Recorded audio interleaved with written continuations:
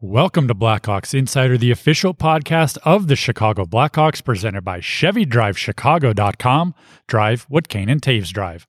I'm Carter Baum, and coming up on today's episode, Blackhawks general manager Kyle Davidson joins me from Anaheim to break down the Blackhawks trade deadline moves, his appointment to the full-time role, our first conversation with him since he was named officially the 10th general manager in team history. All that and much more coming up right now on Blackhawks Insider, presented by your Chicagoland and Northwest Indiana Chevy dealers. It's all about the drive. Hey Blackhawk fans, your local Chevy dealers have an opportunity for you to score big. ChevyDriveChicago.com is giving you a chance to win an autographed Patrick Kane Chicago Blackhawks jersey. That's right, an 88 jersey signed by 88 himself. Go to ChevyDriveChicago.com and enter to win right now. You can't win if you don't enter. Offer ends February 28th. Drive what Kane and Taves drive. Drive a Chevy at ChevyDriveChicago.com. Welcome to Blackhawks Insider. Carter Baum joined this week by General Manager Kyle Davidson. Kyle, first off, congratulations. It's been a couple months since we talked to you when you took over the interim GM role, now the full-time General Manager. Congratulations, and what have the last few weeks been like for you? I'm sure they've been quite hectic with everything going on. Yeah, no, thanks. Appreciate you having me back on. It has been pretty busy. It's just a busy time of the calendar for NHL teams. So it was definitely an exciting time when I got named general manager, and then that was a really fun week with family and sharing that with them. And then it was down to work getting ready for the trade deadline. And so it's been busy, but it's been good. Been good. How has it sunk in? I mean, I know you've been doing the job for several months, but it's almost like you were just so busy in the last couple of weeks. You haven't had a chance to really breathe, I'm sure. But have you had a chance to kind of just digest everything, kind of now that we're sitting here literally 24 hours past the trade deadline? Are things starting to calm down for you just a little bit and be able to maybe take a breath and start to look big picture? Yeah, I think that'll come in the next few weeks. I haven't really had a moment to take a breath as of yet, and the trade deadline just passed yesterday, so I still haven't been able to have that time. So maybe in the next few weeks, but no, not quite yet. It's been very busy, very hectic, but I think very successful as well. So I'll get my moment and a little breath here in the next few weeks, but hasn't come yet. That's okay. That's fair. Right. It's a lot of work to be done. You mentioned the trade deadline. Obviously, just coming off of that, three big trades that were made. First off, I want to ask you about the one you made before the deadline. Brandon Hagel goes to Tampa Bay along with 2 fourth-round picks, one this year in 2022, one in 2 years in 2024. In return, you get 2 conditional first-round picks next year and the following year. You get Taylor Radish and Boris Kachuk, 2 young players who have played some NHL minutes. You kind of know what they can bring. I mean, I know you told reporters yesterday in your press conference, it's not like you were looking to trade Brandon Hagel and the value he brought to this team, but when you get an offer like that on the other side of it, it's something you quite frankly have a hard time turning down, right? Yeah, that's exactly it. You're never, with a player like Brandon Hagel, with what he brings on the ice and off, you're never really trying to move that kind of player. But when the value proposition was such as it was in this case, it makes it hard not to act. And so we did, and with a mind on the future of the Chicago Blackhawks, it was something we couldn't necessarily pass up. And so we did make that move and acquired some very high value draft capital and 2 players that are early on in their NHL career that are going to get a bigger role here in Chicago, and we look forward to seeing what they can do for us. When you look at the draft component of that deal, I mean, the Tampa Bay Lightning are a really good team and will probably continue to be a good team for a couple years. So we're not particularly talking about a top 15, top 10 pick. I know they're top 10 protected, but what's the value in essentially taking 2 fourth-round picks and then making those into 2 first-round picks, if you look at just your own picks themselves. I mean, the talent that is there in the late first round, regardless of where those picks lie, is still going to have a large impact on this organization, right? Very much so. And the thought process behind the fourth versus the first, obviously, logically, the first is much better, but what you're trying to do is just increase your odds exponentially in finding an NHL asset. And when you're in the first round, your odds are just much higher. And no matter if it's, right at the end or in the middle, you're still going to get access to a very good player at that point. And so the fourth was necessary to get the deal done. But what we really coveted was the high draft position that was afforded to us with those first round picks, and just the ability to find talent to fill out our depth chart and fill out our prospect pool. It wasn't the only pair of first round picks that you got on the day. Also, yesterday on trade deadline day, finally getting a deal done, sending Marc-Andre Fleury to Minnesota, a place that he approved of and was on board with going there. I know he has a long-standing relationship with former teammate Bill Guerin, who's at the helm there, so that I'm sure that's nice for him. But you get a conditional first-round pick, so if he's the starter in net, if the Wild advance past the first 2 rounds of the playoffs, you're going to get another first-round pick.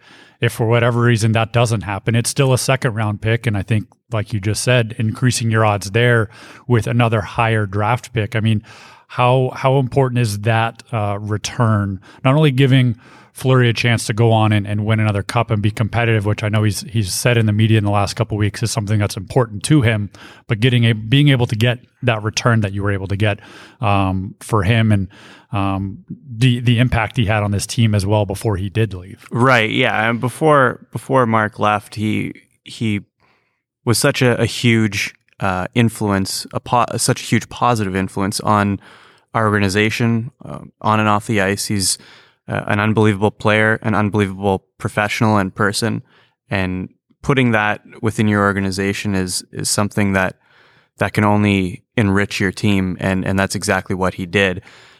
In making the trade, we checked 2 boxes. One, doing right by a player that's earned the possibility of playing meaningful hockey, which we were not going to be in playoff contention, and Minnesota is very much in the hunt to do some damage in the playoffs, and so that was a great situation in that respect. And then also, we were able to acquire another high value draft asset, and so it checked all the boxes that we were looking to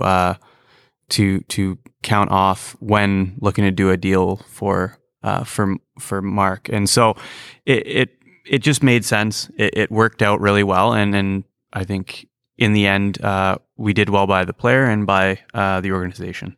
And I know last time we talked on the podcast, we were discussing just the influence that Mark could have on Kevin Lankinen and the other, not only all the young players on the roster, but specifically Kevin Lankinen. I mean, you get to learn under a guy like Fleury for a long time, and there was a heavy stretch of the season where Fleury was starting every single game, and then Lankinen's had a little bit of unfortunate luck with injury, and he was in COVID protocol for a little while. I mean, how important as we sit here today, 19 games left in the season, he is the guy in net. Derek King said, today after practice, looking at the schedule, he's probably going to get a lion's share of that workload. I mean, how important is it for him to not only have that kind of learning curve over the last couple months, the first part of the season, but now to be able to hit the ground running and really get a lot of action here down the stretch of the run? For sure. Yeah, no, it's invaluable to work alongside someone of Fleury's experience and work ethic. And when you can see firsthand how he goes about his business, that can only benefit you. And I'm sure Kevin has learned a lot, and a lot of those good habits have rubbed off, and he's learned a good deal from Mark. But Kevin's not alone in that. There's a lot of players in that locker room, both young and old, that, when you see a player of Fleury's experience and pedigree putting in the work he does, that can only benefit everyone that's there to see it. And so, all of our players are better for having Marc-Andre Fleury in the locker room for as long as we did have him.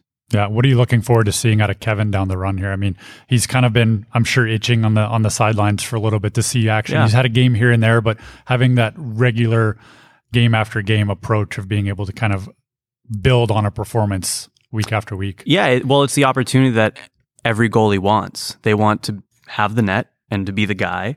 No one wants to sit behind the bench and wear the hat. I don't. I think you want to play, right? It's pretty obvious, and he's going to get that opportunity, and it also allows him to get into a rhythm and to go, settle into a routine as the starting goalie, and just have some fun and try and show what he's got. He got some considerable playing time last season, and he's going to get it again here down the stretch. So it's a great opportunity for him.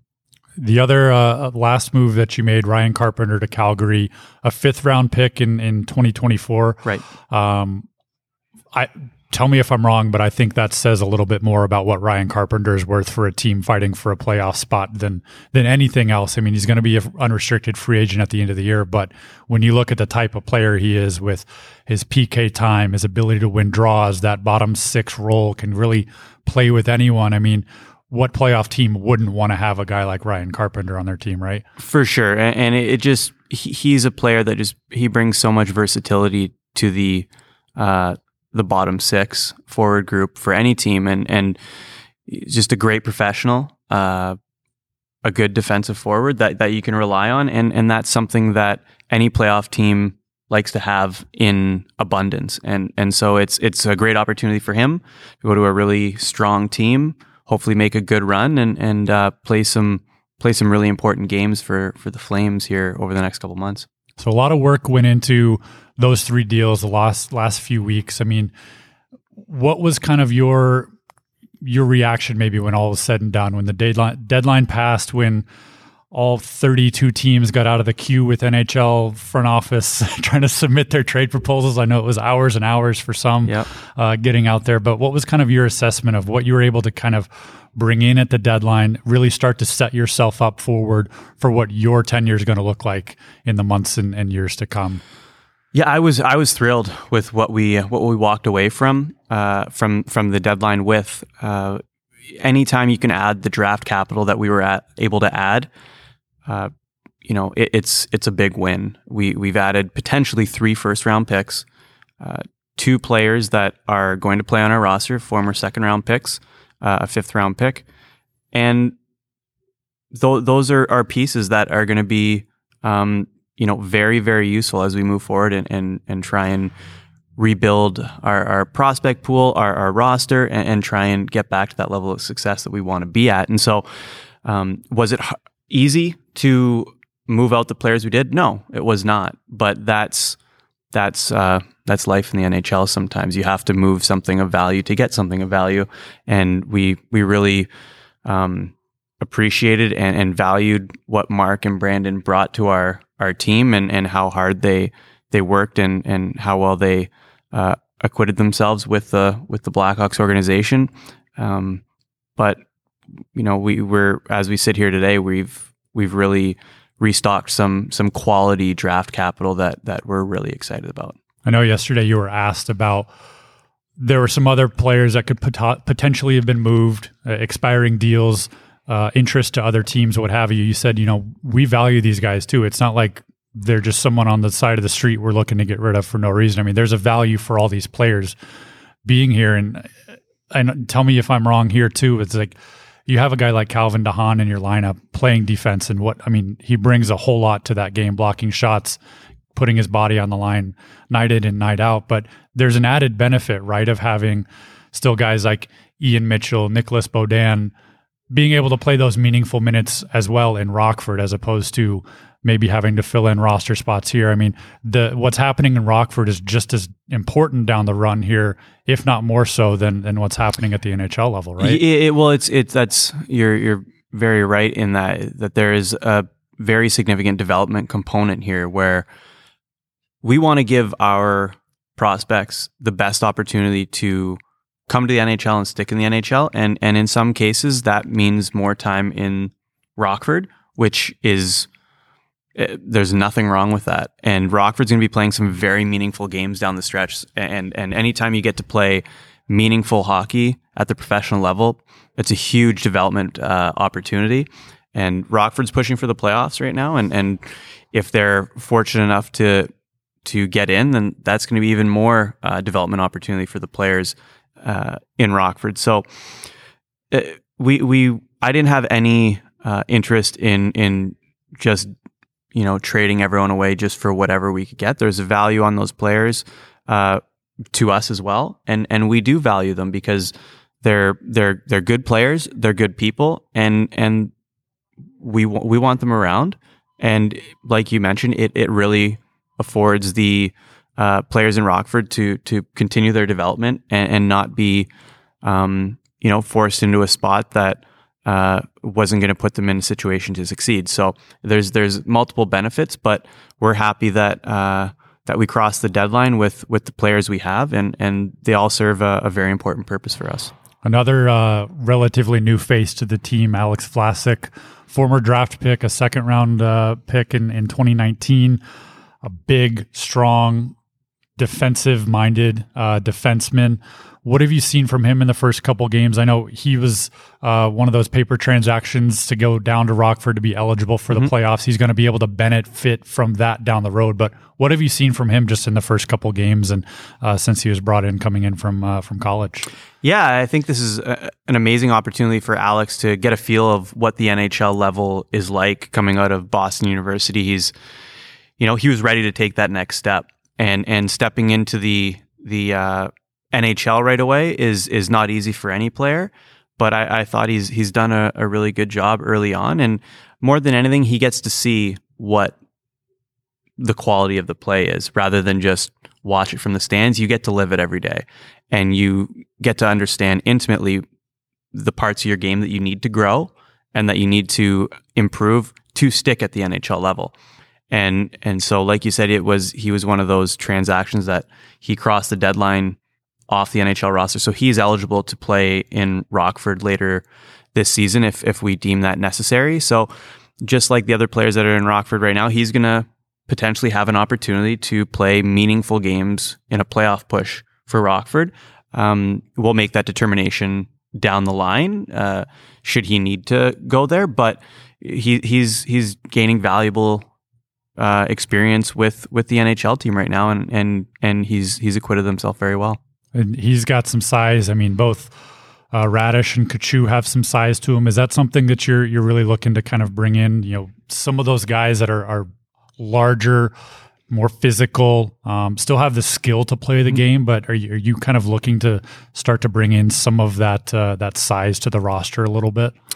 Yeah, it's not something that is. It's not you have to be this tall to be a Chicago. No, Blackhawk. not at all. Not at all. It's not a mandatory thing by any stretch of the imagination, but it doesn't hurt. The NHL is a very tough league to play in.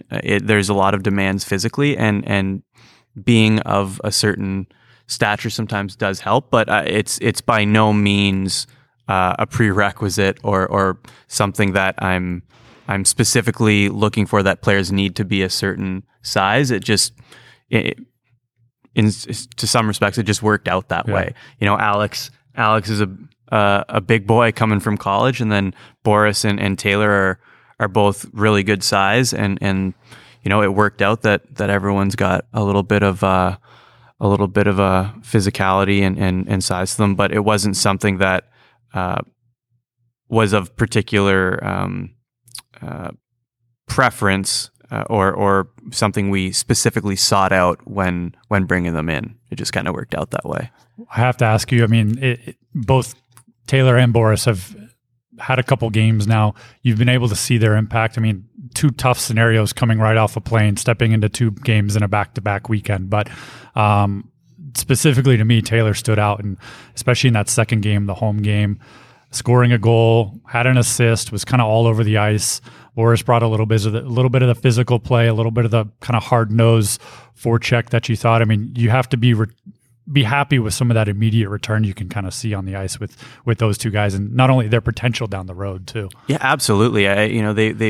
They bring a little bit of different elements to the game, each of them, and obviously Taylor scored. It was nice to see him get on the scoreboard, and then Boris definitely showed up with some physical play and some abrasiveness, and that's something that he impacts the game in that way as well, which was good to see. So early returns have been really positive, and it's not an easy spot to just jump into a new lineup and try and make an impact, but both of them have managed to do that, and so I think it speaks to their character and also the quality of players that they are, that they can find that impact right away, and this is a great opportunity for both of them, so we're really excited. So trade deadline, first big thing for you coming into the full-time official general manager's chair.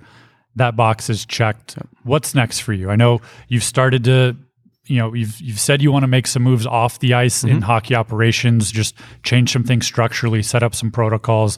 You've brought in Norm McIver as associate general manager, someone I know you have a very good working relationship with from the past. But what's kind of next for you? Is it kind of starting to build out that side of it and really start to set your eyes on what the offseason, what the draft, what kind of those next moves are going to be, and what needs to happen to kind of get there between now and then? Yeah, I think while we finish out this regular season, I'm going to be really taking a look at the front office and things we need to add, things we need to build or enhance.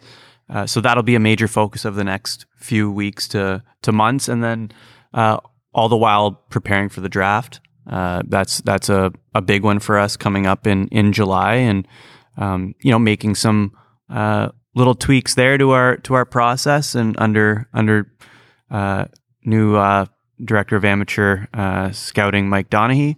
So that'll be really good to dig into that, and then and then in the summer we've got free agency and on to the 22-23 season. Seems like it's right around the corner, but those are some of the items that we'll be targeting in the near term here. And hopefully between now and then you can get a couple good nights sleep and be able to put the phone down for just a little bit and be able to kind of catch your breath, right? It's debatable. We'll see how that goes. I'll try and throw the phone on the other side of the room for a couple days coming up, but we'll see what life brings. You never know. It's a busy job. It's a really fortunate job, but it would be nice to get a few days breather coming up, but we'll see. We'll wait for the off season if we have to for that. So. The GM of the household, right, would be open to that. just having a couple nights.